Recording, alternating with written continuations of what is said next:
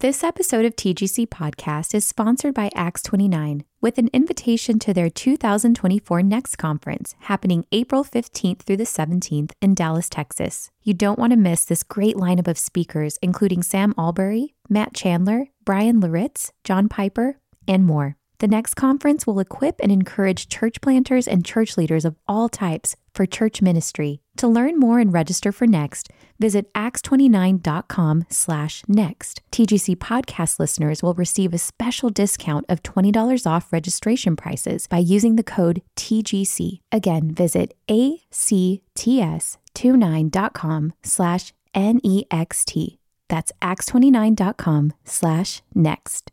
This episode of the Gospel Coalition podcast is brought to you by Bethlehem College, where students study the great books in light of the greatest book for the sake of the Great Commission. Life trajectories are set for young men and women in the pivotal period between the ages of 18 and 25. At Bethlehem College, students wrestle with these realities, not in a 200-person classroom, but a 200-person college. Bethlehem calls this approach education in serious joy and delivers it at one of the lowest tuition rates in American Christian higher education, only about $7,500 a year. Bethlehem College, education in serious joy. To apply or learn more, visit bcsmn.edu/TGC. That's bcsmn.edu/TGC.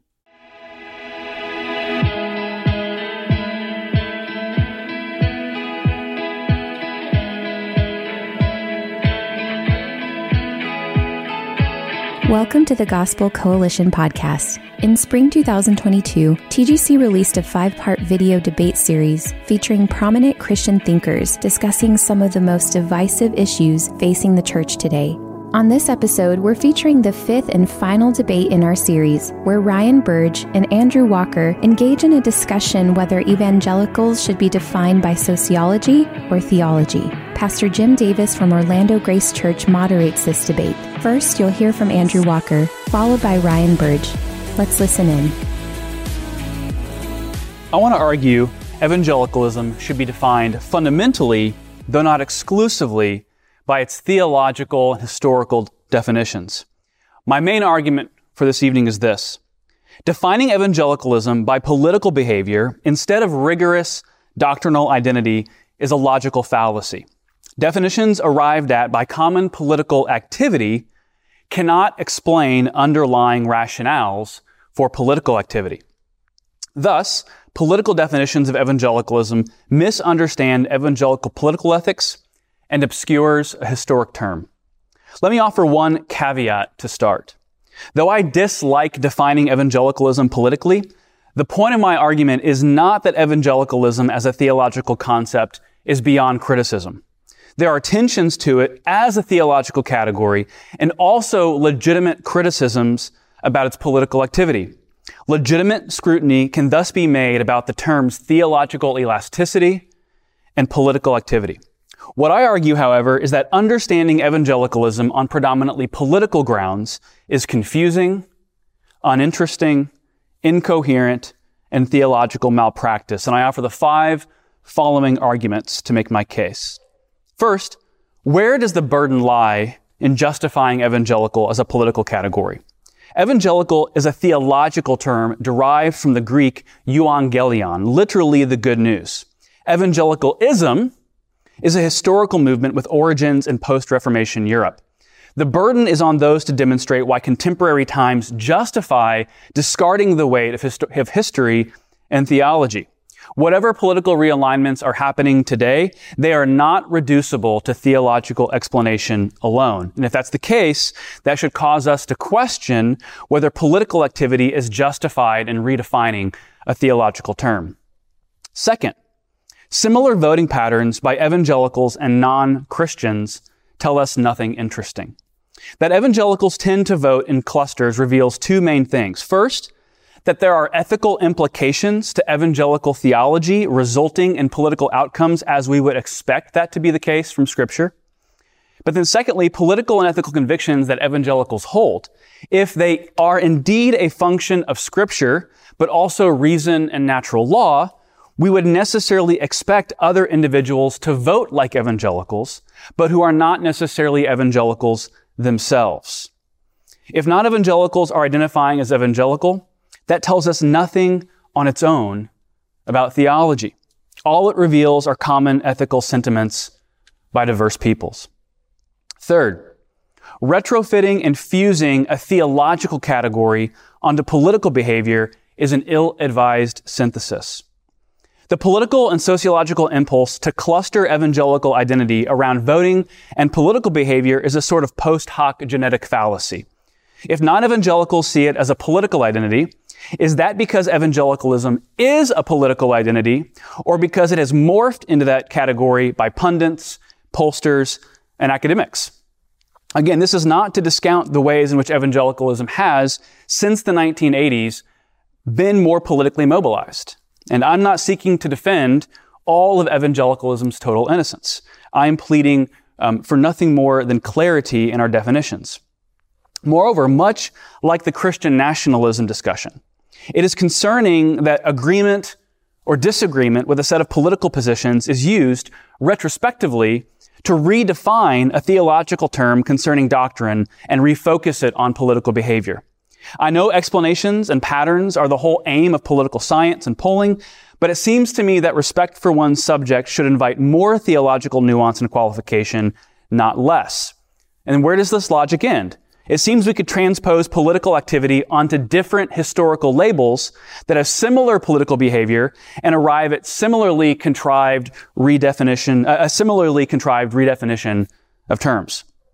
Moreover, activism, which includes politics but is not limited to it, is one of Bebbington's quadrilaterals. Now, we can question whether the pronounced focus on politics is wise or not, but it is certainly not a violation of evangelical identity historically.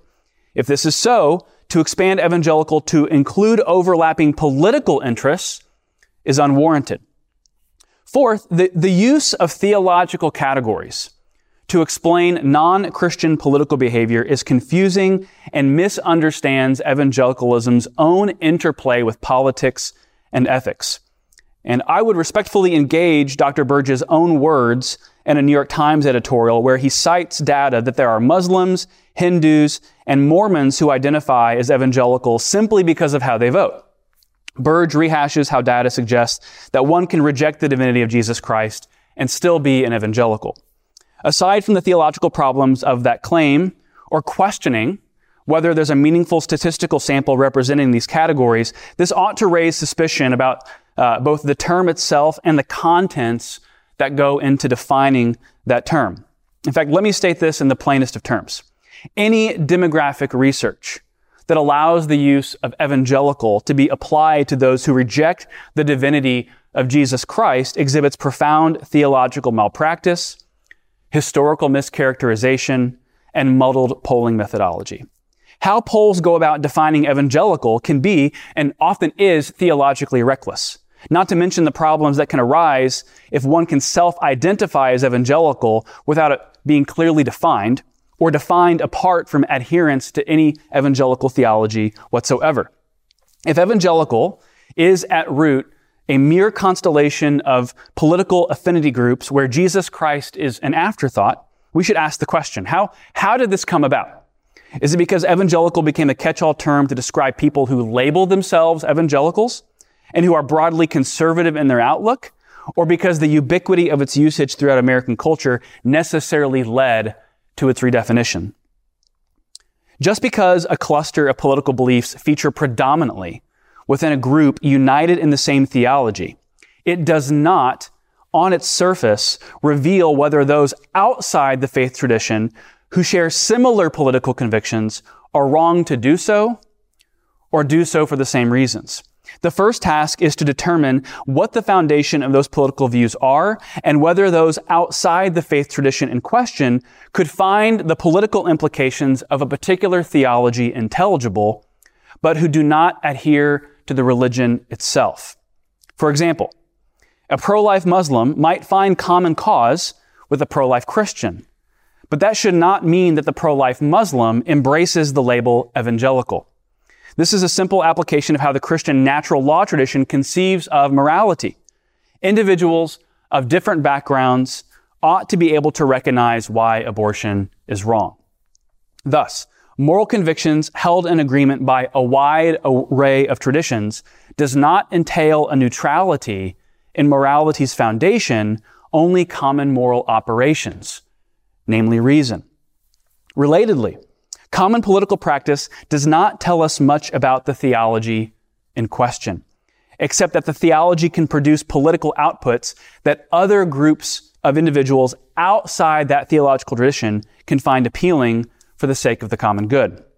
If a theological system espouses a view of morality or politics that others agree with, this is not the evidence of the politicization of faith, but of the inherent non-sectarianism of the faith in question.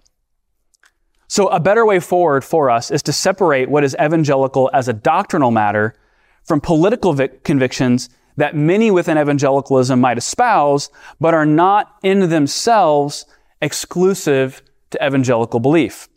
The pro-life Hindu might have significant overlap with evangelicals insofar as evangelicals are pro-life. But a pro-life Hindu is not adopting an evangelical's theological rationale for their pro-life activism. And thus, the Hindu should not be considered evangelical for the purposes of political identification, even if he or she agrees with evangelicals. Fifth, is this a somewhat provincial discussion? Debating whether evangelicalism should be theologically and historically defined obscures the global church's confessional identity. My own understanding of my evangelical identity has more in common with a conservative Nigerian Anglican from the global South than a white factory worker from the Midwest who votes Republican but never goes to church. Sure, we may vote the same way because we are opposed to progressive policies, and my fellow Midwesterner may have strong affinity for America as a Christian nation, but his lack of church attendance, drunkenness, and serial monogamy is a terrible measure of his credentials as an evangelical, regardless of how he would identify for polling purposes. But I would never know this from how most polls are conducted that define or use the term evangelical. Let me end my remarks with my own definition of evangelical and an implication that follows from my argument. An evangelical Christian is a Christian who believes in the exclusivity of Jesus Christ as the physically resurrected Son of God, the inspiration and authority of Scripture, the necessity of living for Jesus Christ in every dimension of life, and who aims to see others converted, and who under normal circumstances attends church services every week. My definition does not consider someone who merely self-identifies as evangelical for a poll an authentic evangelical. And by my definition, evangelicalism's ranks are going to decline. And I say to that, so be it. I gladly acknowledge that my narrower parameters for defining evangelicalism would mean the share of evangelicals in the general population would precipitously decline. And that's fine because I'm not interested in bigness for bigness's sake, but for theological fidelity. Let me end with a thought experiment. The Amish believe in Jesus Christ, but the Amish also value manual labor. Is it therefore correct to say that all people who value manual labor are therefore Amish because they associate valuing manual labor as what it means to be Amish? No. Such a determination completely misses the meaning of the word and goes looking to define something by common action instead of common belief. But it is this logic which underscores why defining evangelical on political grounds is so facile and problematic. It's a post hoc fallacy. We can acknowledge that language adapts and is reappropriated over time. And we should certainly investigate the role of religion in society and criticize any movement that would use religion as a pretext for political control, but not at the expense of muddying theological categories that prove to be more confusing than clarifying. Using evangelicalism as a political category reinforces the confusion sown by allowing the political to displace the theological. I've got to admit something up front. I feel a little bit out of place at gatherings like this. I'm a part-time pastor, but I'm certainly not a theologian. I took a few classes in ministry and Bible, as an undergraduate, but that was 20 years ago. I know where to stay in my lane. My expertise is in the area of social science. Pastors and theologians spend years, decades of intense study thinking about what I call the vertical orientation in life. That's between an individual and God. I've spent my entire adult life thinking about the horizontal dimension of religion. That's the relationship that a member of a church has to their pastor or other fellow members or the community outside the walls of the sanctuary. That means when I think about the concept of evangelicalism, I'm not thinking about the Protestant Reformation, the Second Great Awakening, or penal substitutionary atonement theory. I'm thinking about how terms are socially constructed. Thus, when someone is asked on a survey, quote, would you describe yourself as a born-again or evangelical Christian or not, my mind immediately begins to try and figure out how the average American parses that term. What's the first thing they think of when they hear that word evangelical? I think for some respondents in a national survey, their thoughts immediately go to the life, death, and resurrection of Jesus Christ. They consider the local church they attend, where their pastor extols the congregation to say the sinner's prayer and invites the Holy Spirit in their heart. But I think for most respondents, that's not the image that's conjured up when they hear that term evangelical. In fact, I don't think that most Americans think of the term as being primarily theological, religious, or spiritual at all. Instead, the word immediately brings to mind other concepts like the religious right, in the culture war, and in how evangelicals have become the key voting bloc for the modern Republican Party. Evangelicalism, despite the best efforts by many fine theologians and Christian institutions, has been pulled away from its historical roots, and it's now a term that denotes a social and political orientation more than it expresses a connection to the gospel of Jesus Christ. And no matter how many tweets that are sent, no matter how many op-eds that are written, no matter how many pastors preach sermons about what it means to be an evangelical, in my opinion, there's very little possibility that the term will somehow revert to its historical usage. Let's talk for a second about what that means exactly, though, from a statistical perspective. Surveys have been asking about evangelical self-identification now for about 15 years. It's a simple yes or no question. Do you identify as a born-again or evangelical Christian or not? According to the Cooperative Election Study in 2008, 33% of Americans said yes to that question. In 2020, 34% of Americans said yes to that question. A third of Americans were born again when Barack Obama won the White House, and a third of Americans were born again when Joe Biden bested Donald Trump in 2020.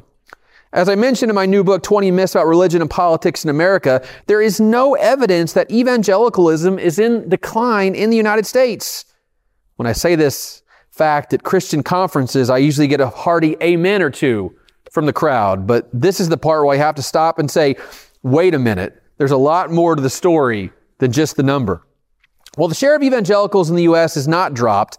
The composition of self-identified evangelicals has changed fairly significantly. In 2008, 16% of self-identified evangelicals said they never or seldom attended church. In 2020, that number had swelled to 29%. In 2008, 29% of evangelicals attended church once a year or less. In 2021, 42% of evangelicals said they went to church less than once a year. To put that in larger context, amongst the general public, 59% were attending a yearly or less in 2008. That's up to 69% by 2021, a 10 percentage point increase in the Gen Pop. But amongst evangelicals, it's a 13-point increase. But that's not the entire story, not even close. Not only are non-attenders embracing the label of evangelical, non-Protestants are also more likely to self-identify as evangelical on surveys too. For instance, about 1 in 5 Catholics say they are born again or evangelical. 7% of Jews say they're evangelical. 18% of Latter-day Saints said they were evangelical in 2008. In 2020, it had nearly doubled to 34%. For the theologians in the room, I'm sure your head is on the verge of exploding. It seems completely nonsensical. A born-again Muslim? Yes, a born-again Muslim. When social scientists hear something like that, they automatically turn to measurement error. That's the idea that when people take these surveys, they just make mistakes. They hit the wrong button, or they're going too quickly through the survey. They don't really understand the concepts. Maybe they just don't have the skills necessary to understand what the word evangelical means. But I dug into this a bunch. And I'm fairly convinced now that these aren't just random people mashing buttons on surveys and hoping of getting an Amazon gift card more quickly. I set out with a straightforward question. What factors would lead a Muslim to say they're evangelical? And I think I found it. The formula wasn't that hard to put together. Amongst Muslims who say they never attend service at the local mosque, almost none of them said they were born again. 5 or 6%. Those who attended more than once per week were much more likely to identify as born again, but that effect was multiplied exponentially by political partisanship. Amongst Muslims who attended services frequently and identified as Democrats, 30% said they were evangelical. Amongst high-attending Republican Muslims, it was over 50%. By going through this exercise, I think we could all see what I'm pointing to. The average American, regardless of if they're Protestant or Catholic or Jewish or Mormon or Muslim, they see the term evangelical as denoting one of two things. 1, I'm religiously devout, or 2, I'm a conservative Republican. And sometimes it's both. How the average survey respondent get to this place? It's hard to know, really. But I do think it's fair to pin at least some of the blame on the influence of the media and the echo chambers that often exist on Facebook, Twitter, and the like. I remember in 2002, I was attending a Free Methodist college, and we were talking about better ways to brand ourselves, to bring in a new crop of students. And one of the older professors in the back said, we should tell more people that we're an evangelical institution. And I remember looking at my friends going, what in the world is an evangelical? And I grew up Southern Baptist. I never heard the term from the pulpit and the Sunday school or any youth group I ever went to. Today, it seems like the term's everywhere. Seems like everyone has a decent grasp of what that word means. And where that knowledge come from? I think the most likely culprit are the media reports about the close linkage between the evangelical movement and the Republican Party. For a book chapter I wrote a few years ago, I collected tweets that contained the word evangelical in March of 2017 and then in December of 2018. In that first collection in March of 2017, only 15% of the tweets with the word evangelical also contained the word Trump. 18 months later, that 15% had become 30%. In the minds of people, at least on social media, there's an inextricable link in our American psyche between evangelical Christianity and the GOP. And Donald Trump has only accelerated that trend. There's this constant tension in the social sciences about how to interpret facts like this. What do we do with this? The tendency is to believe that we should somehow exclude those people because they're making some kind of mistake on a survey. I can't tell you how many times people scoff when I show them these results. Something must be wrong here. I've been advised to remove these people from surveys entirely and do some other type of work. But I'm going to push back strongly against that kind of sentiment. To paraphrase Maya Angelou, when people tell you who they are, believe them. When someone says they are evangelical, the first reaction of Christians should not be to engage in boundary maintenance by trying to explain to them why they really aren't an evangelical. Instead, the correct response is to try to find out how and why someone would voluntarily take on such a label, especially with some of the negative connotations that come along with it. One of the primary questions that human beings try to answer as they go through life is, who am I and who are my people? A third of Americans willingly say on surveys that they locate themselves in social space with the evangelical tribe. But that poses a difficult scenario for those people who identify as evangelical based on the more historical definition. Do they embrace these newcomers even though they don't really agree with them on most theological issues? Or do they find ways to create daylight between theological evangelicals and cultural evangelicalism? To make sense of this, let's have two separate groups. There are traditional or old school evangelicals. They're the ones that go to church. They read Christian books. They attend a life group. But then there are your cultural evangelicals. They don't go to church. They've never read The Purpose-Driven Life. They can't explain the difference between transubstantiation and consubstantiation. They're drawn to the label because they vote for Republicans and they don't like critical race theory and they aren't on board with a woman's right to choose. In my estimation, the old school evangelicals are the ones telling the cultural evangelicals that they are invited to the party. Good luck with that. When former president of the Southern Baptist Convention, J.D. Greear, tried to change the name of his denomination to Great Commission Baptist, he quickly realized how hard it is to change an institution that's existed for over 150 years. Change is hard. So whether you like it or not, traditional evangelicals, that word doesn't belong to you anymore. It doesn't belong to me. Words just float out there in the ether and people can grab onto them if they want. Policing its usage seems a bit silly, if I were being honest. Instead of a rebrand, how about some introspection? Why would these non-attenders become so willing to embrace this highly politically charged word? What are the factors that led to this muddying of the waters? I will stand before you here and clearly say, I don't think it's entirely the fault of traditional evangelicals. News outlets have latched onto the connection between the GOP and evangelicalism and run with it. Social media has amplified that. But they couldn't just invent this alliance out of whole cloth. There was something there to begin with. What was that? And can that be changed?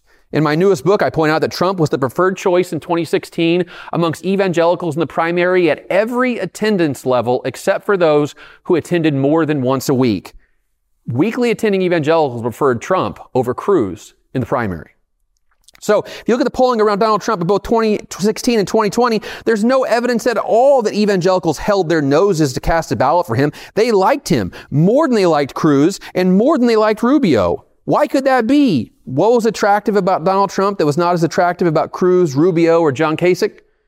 Those questions lead to difficult answers, but they will tell us everything we need to know about what evangelicals are, who they will be in the near future. Well, thank you both. I have to admit, I was a little nervous when I realized that we have a theologian and a sociologist debating this, that you guys might talk past each other.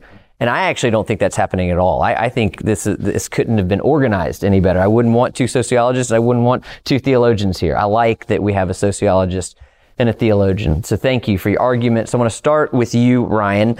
I want to be clear. You're not saying that we should abandon the term evangelical. You are saying that how you use the term depends on the context. And as a Christian, give us some guidance as we use the term. Where would be a wise way to use it, and where might we be wise not to use it? Yeah, I think the best way forward for, our traditional evangelicals is to start using modifiers before that word evangelical, right?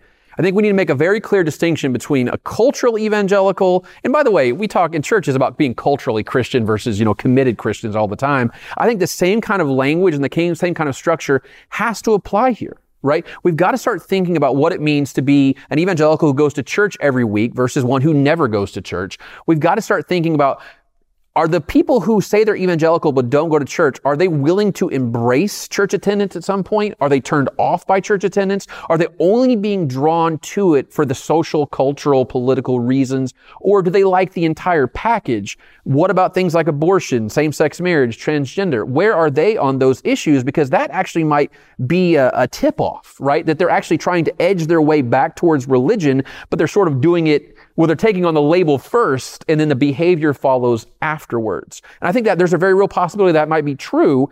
I think there's a tension in religion all the time to engage in what I call boundary maintenance, right? Which says that you're in and you're out. And I think all too often evangelicals have continued to say you're in and you're out. And the group that's in gets smaller and smaller and smaller over time, it seems like. I mean, if we look at the Southern Baptist Convention right now, it's basically some really conservative people telling some very conservative people that you're not conservative enough. That's what happens in evangelicalism. The problem is, though, they're a lot more against you than they're a lot more for you than they're against you. And I think there needs to be less discussion about who's in and who's out, more than what do we have an agreement and what do we disagree on, and can we overlook the things we disagree on to create a movement that makes more sense from not just the inside, but also the outside as well. How does that land with you? So I actually, there's a lot to agree with what he just said. First off, I want to commend him because he's not necessarily speaking normatively here. He's speaking of a descriptive reality, that this is simply the facts on the ground. You may not like it, but these are the facts on the ground.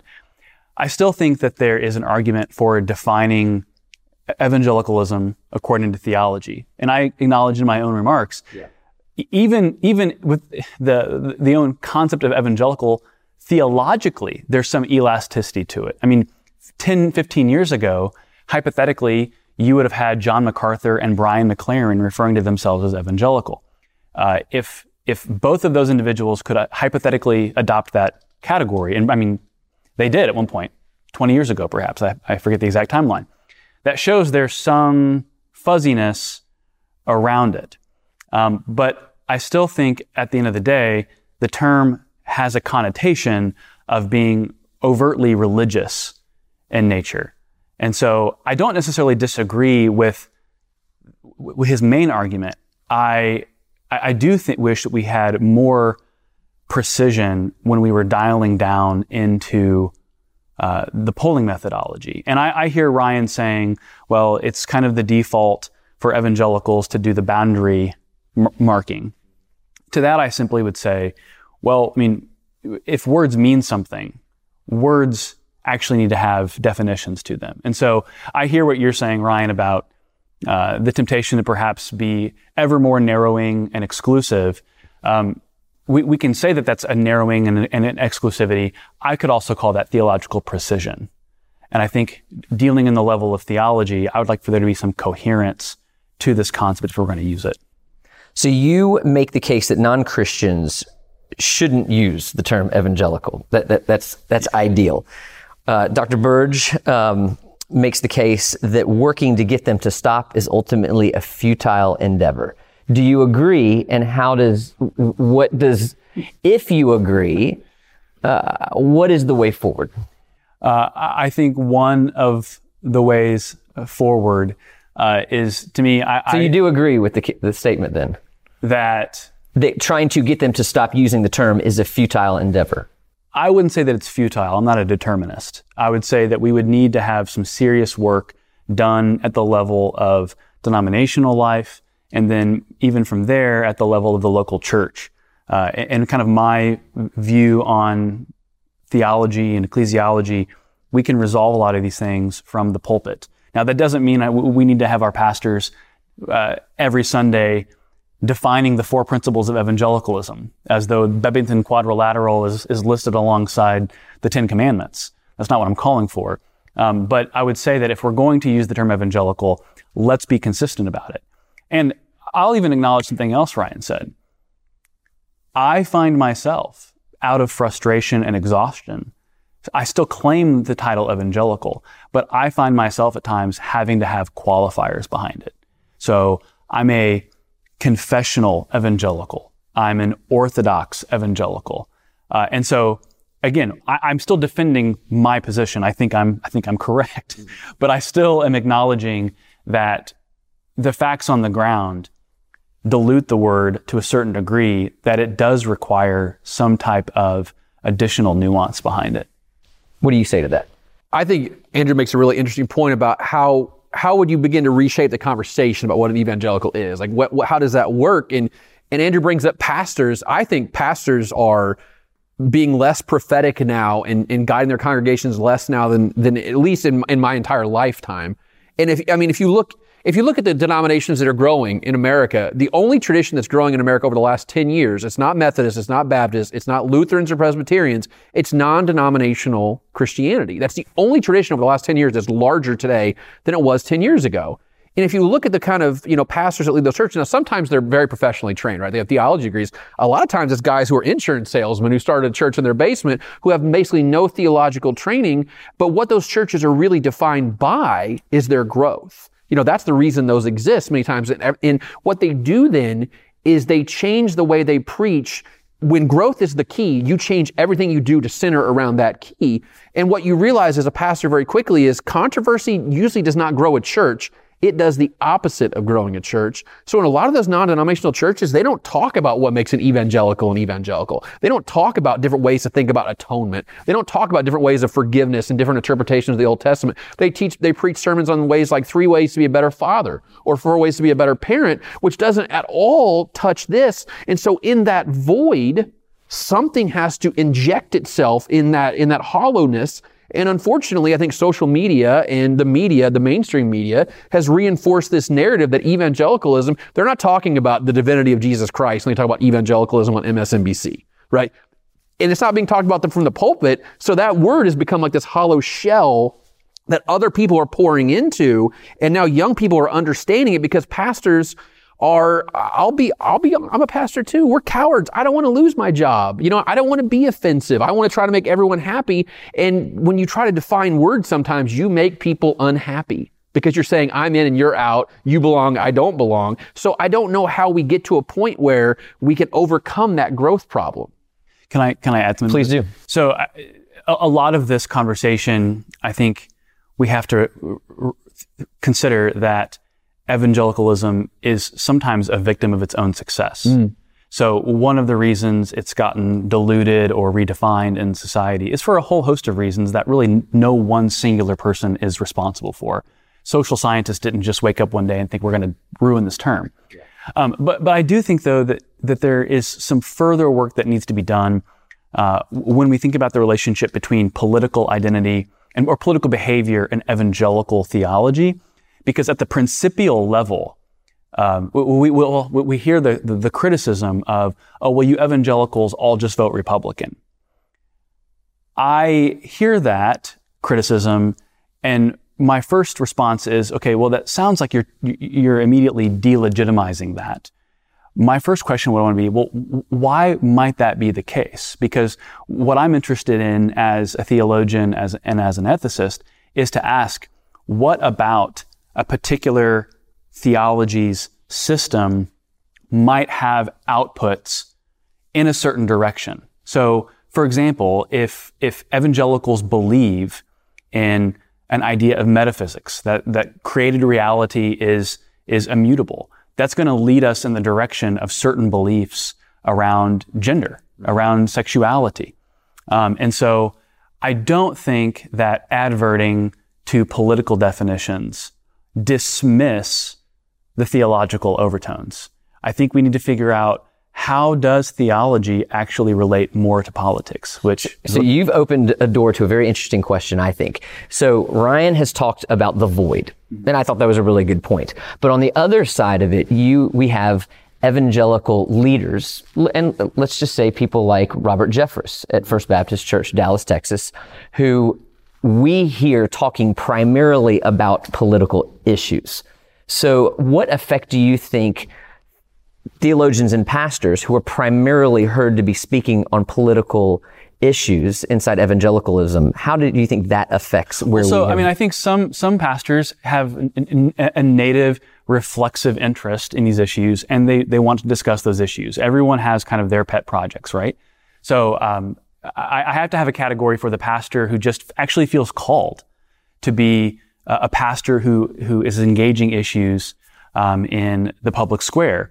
At the same time, I often want to kind of reframe this conversation and to ask, well, wouldn't we expect evangelicals to perhaps be a little bit more political right now? Because look at the culture around us. Right now, it's as though it's presented on social media by certain scholars that evangelicals are the culture war aggressors, that we are the ones who are wanting to bring about our morality, this foreign morality, this rigid morality on a society that doesn't want it.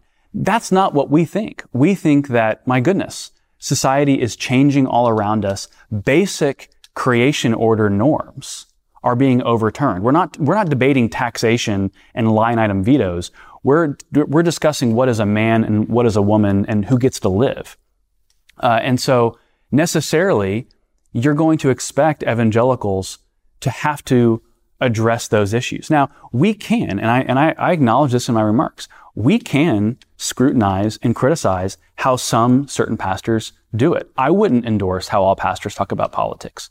But the idea that politics is simply off the table because that's controversial or that's going to get you in trouble, I just reject that, because that's evidence of an underdeveloped theology, a theology of engagement, a theology of order.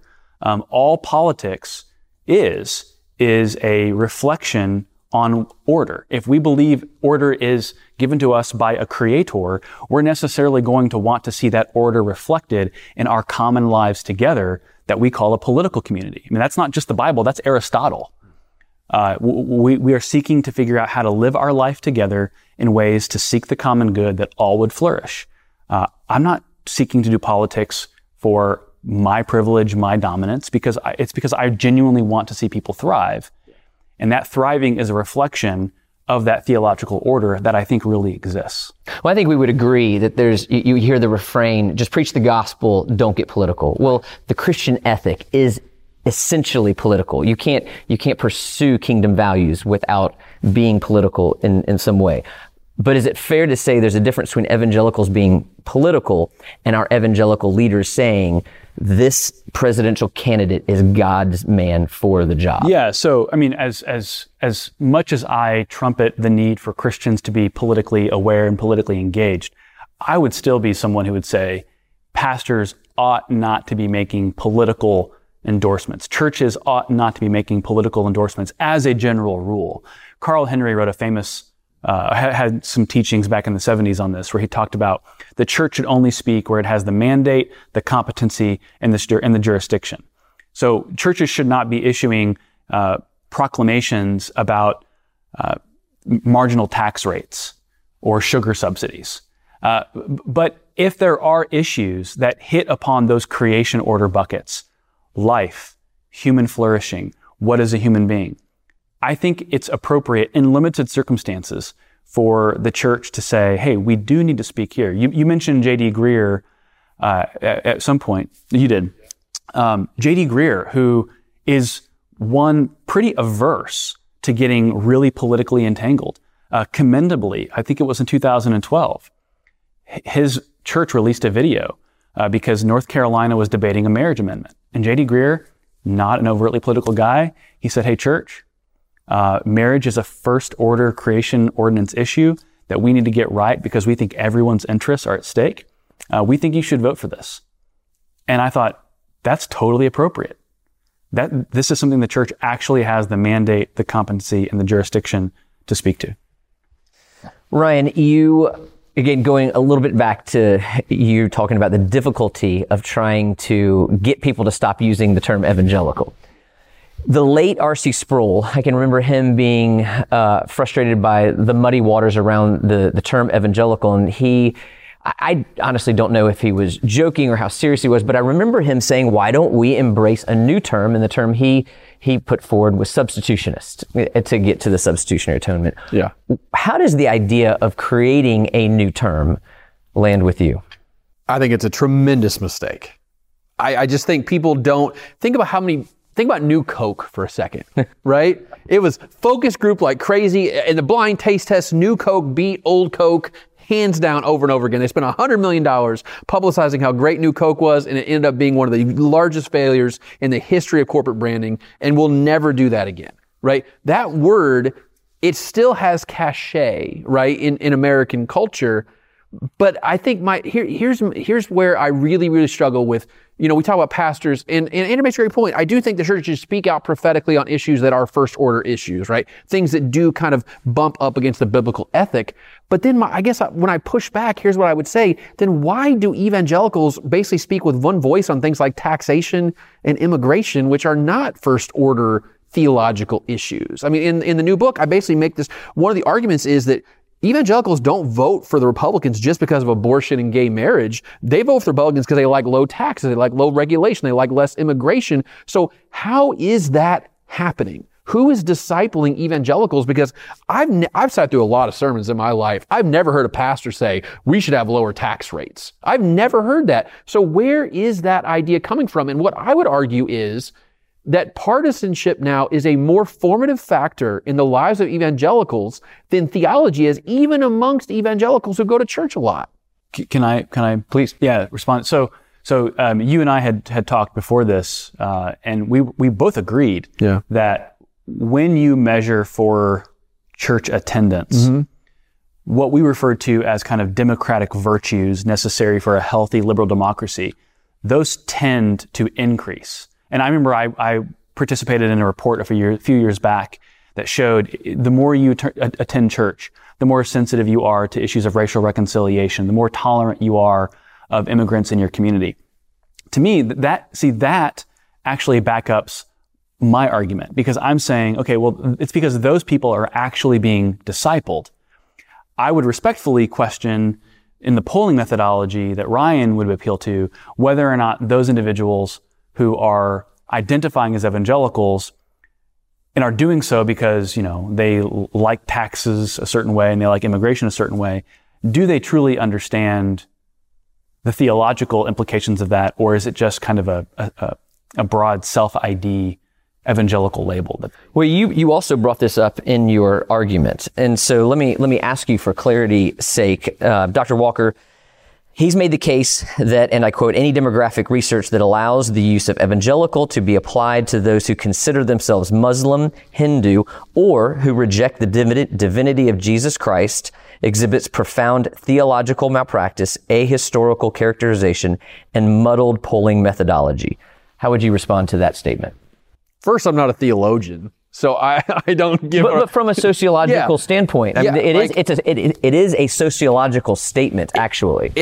So to me, the question, "Are you evangelical?" is not a vertical question; it's a horizontal question, right? I think everything in life is a horizontal question because I've been taught to think that way, right? So I think it's a completely valid question because what it does is it says, like I said, I think the number one question we ask ourselves is: we walk in a room with a bunch of random people, we have to sit down and eat lunch. How do we figure out what table to sit at? How do we figure out who our people are? We're looking for any kind of touchstone that we do. And I even do this too. When I go to a different church, I can automatically say a couple words and know that I'm part of the crew because we speak the same language, right? I think that's what evangelicalism become like a shibboleth, right? It's almost like an entree into the kingdom, a certain kind of kingdom. You say the certain kind, even the word patriot, right? If you say the word patriot, is almost synonymous with Republican today. They're Democrat patriots. I don't think anyone can deny the fact. But the word patriot now has a connotation because people like Donald Trump and people in the Republican Party have basically said, my followers are patriots, my voters are patriots, right? I think the same thing has happened with evangelicals.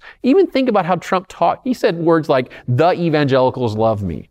Which is like such a ham-fisted way to say it, but evangelicals said, yes, we do, right? And by the way, 80% of white evangelicals vote for Donald Trump. They are the strongest Republican voting bloc in America today. So in a world where politics seems like it's taking up every ounce of our lives, every inch of what we do, that is the way that we orient our lives now. And here's what I worry about. As a democratic theorist, here's what I worry about.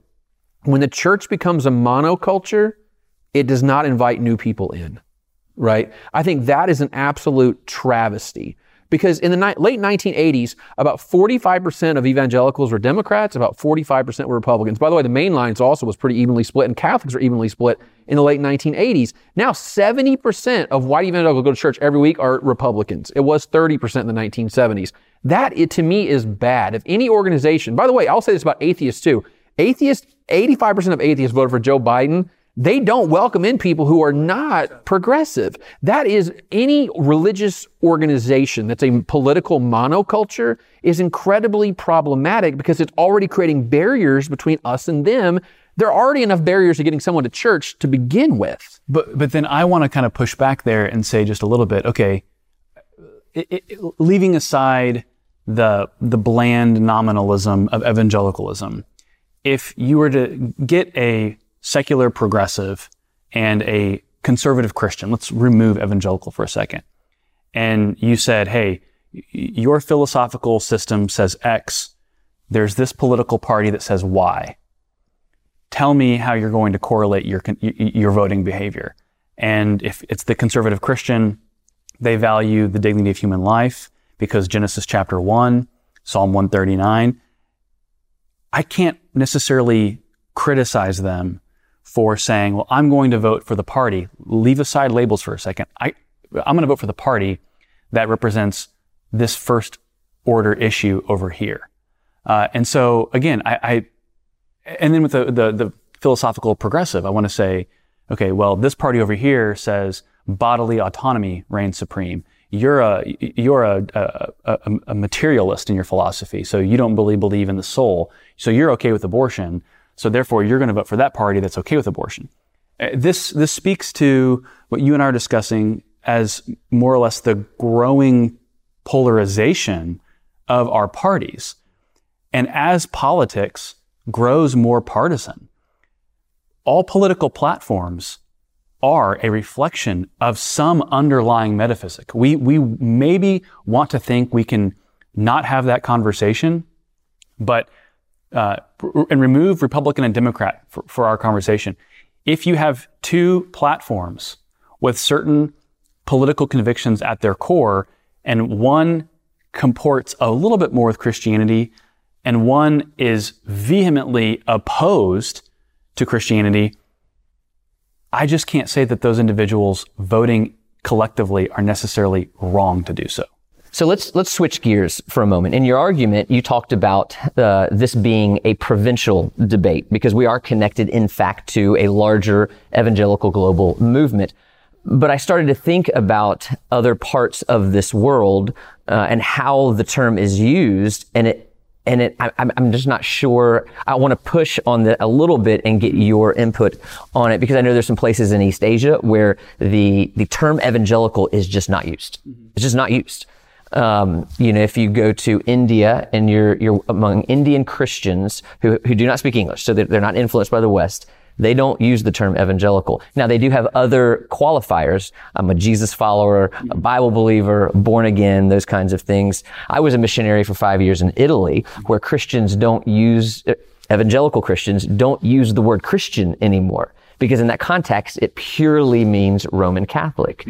So if Ryan's making the argument that contextually we should, our context is going to dictate how we use the term evangelical, and if that's already taking place globally, why should we not do the same thing here? I think I would answer that in part by the fact that whatever morphs and adaptations are present with the term evangelical, I still don't think that it has been completely taken over by political connotation. Now, I know that I'm an academic. I study these ideas for a living. I know that I'm a little not like the rest of the population. But I still think if I were to go on the man on the street, woman on the street and say, an evangelical, what do you think that means? I actually still think, and Ryan, I'm sure would disagree with me here. I'm sure he would disagree with me. I still think that there's going to be some religious overtone to it. Now, I'll let him have his rebuttal because I know he wants to rebut that. I think it depends on what part of the country you ask the question in. I mean, if you ask it in Massachusetts, you would get the political stuff to the top. If you ask it in Alabama, you might get more religion, but I think you would also get some politics wrapped up in the whole thing together. But I think that's the other thing about evangelical. Even in America, an evangelical in Massachusetts is not the same as an evangelical politically as one from Alabama or Mississippi. There's even regional variations in what that term means based on where you live in the country. But I think here's really the core of the problem that we have in America. We have a two-party system, which I think in many ways has ruined the religious political situation that we have in this country, because in a lot of European countries, you can have liberal economic policy, but be pro-life and have a party that represents you. In our current situation, you can't do that. There are very few politicians that are pro-life, but also Democrats or progressive liberals, and then vice versa, right? So what's happened is the political polarization, because we only have two parties and they're moving, and we know this statistically, by the way, both parties are moving towards the edge. That's forcing American religion to basically choose. And what we're seeing is the hollowing out of American religion. I wrote a piece one time called, "Are We All Evangelicals Now?" Because I think in the future, we're going to see 30, 40% of Roman Catholics are going to say they're evangelical. Why? Because they go to Mass every Sunday and they vote for the Republican and they're pro-life and they're anti-LGBT, because they're going to link those two things together. And the Catholics who aren't those things are not going to be going to Mass at all. Jews, Latter-day Saints are all going to start moving in that direction. So we're basically going to have evangelical religion, not Christianity, but evangelical religion on one side, and then the nuns on the other side, and there's nothing in the middle. How do we move forward as a democracy when we're so politically polarized, but also we're so religiously polarized that there's not any people who are just like, well, I see both sides, and pluralism. There is no pluralism, right? It's either I'm right and you're wrong, or you believe in something I don't believe in, and that's it. That's what we're getting to, and this is something we need to talk about a lot more, is the share of Americans who say that religion is a net negative on society is also growing every year. And I think a lot of the atheist movement in America, the secularization movement in America, is actually pushback against evangelical culture and politics. We cannot deny the fact that a lot of atheists will go on social media and say, empty the pews, and tell terrible stories about how they were abused by religion. Not to minimize that, because many of them were harmed by religion, but they're trying to influence the people following them to do the same thing.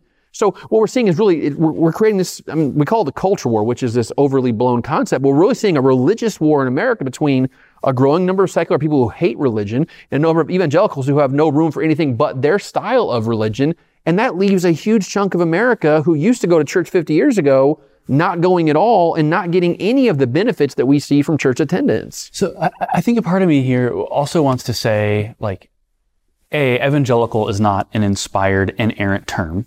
It's a construct that we use historically, theologically. And if we are 100 years in the future and it has continued to morph and change, I would be potentially okay with reconsidering the usage of that term. What I would say right now, though, is I think it still has religious overtones to it. And I think that the media, I think some of polling methodology, I think they bear a significant portion of the burden for allowing the term to be moved from its theological center. I'm not a pollster, Ryan is. I couldn't sit here and tell you how every poll goes about defining the term evangelical. My understanding is it's more or less, are you an evangelical? Yes or no? I think that's a design flaw. And so my plea, if there was like common ground that we were trying to find in this conversation, I would say, hey, do me a solid, and if you would define evangelical by certain parameters. And in fact, the study I was involved with a few years ago with an organization I was working for, we actually defined evangelical more narrowly along those lines of church attendance. And we got different results than what I think Ryan would get with kind of generic self-ID. So I think to me, the argument that I'm trying to make a sustained plea for is more precision around the term evangelical if we're going to keep using it. Because words do matter. They do have historical continuity. And so let's go backwards, define the term with more precision, and then see what happens. And this is what I said in my remarks. If evangelicalism precipitously declines because of narrowed parameters, that's fine. I don't necessarily have to be big for the term to be justified. I want the term to be coherent. Well, let me ask a very overlapping question. Given the history of our country and how we got to this term, I think you stated the term evangelical was invented because of a need to contextually differentiate ourselves from fundamentalist and theological liberals in the early part of the century. The term fundamentalist was originally embraced as a good term that communicated our belief in the things like inerrancy of Scripture, virgin birth, substitutionary atonement, bodily resurrection, authenticity of the gospel miracles, and those kinds of theological things. But as time grew on, fundamentalism grew as well into a new meaning, no longer just those essentials, but toward what we now today call fundamentalism. So Carl Henry, who you mentioned just a little bit ago, and others pioneered the term evangelical to distinguish from this new fundamentalism as we now know it today, and theological liberalism. So, even the origin of the term evangelical was one of recent clarity to distinguish from other groups because other terms became muddied. Now that evangelicalism is shifting into a new meaning, not by any of our desires, and you admit there might be one day where it might be helpful to adopt a new clarifying label. When would that time be? When would we as the church know, yeah, it's time to think about a new term? Oh, goodness. That's beyond my probably capacity to answer. I would say, goodness, I don't have a good answer for this. That's Ryan? Fair. I'm curious just because we've already done it once. Yeah. And it's in our heritage. What would necessitate, and we can make this an all play. Well, let me say one thing, doing perhaps. It again. I would maybe dispute some of the historical narrative because it does predate the the early 20th century, kind of a post-Reformation. And I'm not a historian, so I'm not going to dwell on this at length. But there are theological ideas behind the movement The movement can stay the movement's identity stays the same. The language, I understand, whether it's fundamentalist or evangelical, can be modified, but there's still a coherent concept. So my question is has the concept itself lost all meaning? And I don't think it has yet. Yeah. That's good. Well, I'll give you a great example that is mind-blowing to a lot of people who don't know much about American political history is William Jennings Bryan. William Jennings Bryan was a biblical literalist, right? I mean, he was the prosecutor in the Scopes monkey trial in Tennessee, where he basically said the earth stopped in the Old Testament and got completely ridiculed by that by Clarence Darrow and H.L. Mencken and the entire, mainstream media, right? He was a socialist, like a Bernie Sanders socialist. He said no one can make $1 million honestly in this country. He hated rich people. I mean, just with a passion. So he was an evangelical theologically, but politically he was the opposite of a modern day evangelical. I mean, these words, the parties, even people say, well, the Republicans are the party of Lincoln. Well, I mean, that's a very interesting approach, right? Because we know the parties have sort of switched in space over time. The word evangelical can switch in space over time where it means something else. And maybe there's a future evangelicalism that is not so tied to the Republican Party in conservative politics. But I think at this point, the die has been cast, right? How do you come back from what it is now? I don't see any major, evangelical preacher pulling us back towards the center or even trying to pull us back to the center. We're seeing one of two things. Pastors even saying the Robert Jeffress route, which is being very political and being very right-wing, or not being political at all. So I think the die has been cast. And this has been so solidified in the minds of not just older people, but younger people too. They're going to carry that mentality throughout the rest of their lives. And I don't see a world in which we bring evangelicalism back to being a multi-party, ideology approach. It's going to be more of the same kind of thing. Well, we're running out of time. I want to say how much I've enjoyed being around you two, even before the debate. I think y'all just met, but it seems like you've become fast friends. Yeah, sure. And they're really, you're both seeking clarity on this issue. You're coming at it from different disciplines, which I think has been very helpful and interesting. Well, let me ask you as a final question, what's been the most compelling argument of your opponent? I think Andrew's discussion of how much should we prompt people on surveys about what an evangelical is something that we always struggle with as social scientists, because we know if we give you too much in the question, you're not going to read it all, and you're going to be less likely to finish the survey. So how do we balance those two competing interests of giving you, even when I say 80% of atheists say they're liberal, someone goes, well, what's a liberal? I'm like, I don't know. How do we define what a term means? But the problem then, I guess my second question though is how would I define the word evangelical in a survey in a short, concise way that most evangelicals would agree with? Mm-hmm. I think you would even have a problem there. It has to include this. I'll help you with that. All right. Oh, I'm ready. Y'all can work together on that. That'd be wonderful. Yeah. So what I would say is a couple of things. First off, Ryan is really good with the numbers game, describing how things are, not necessarily how he would like things to be.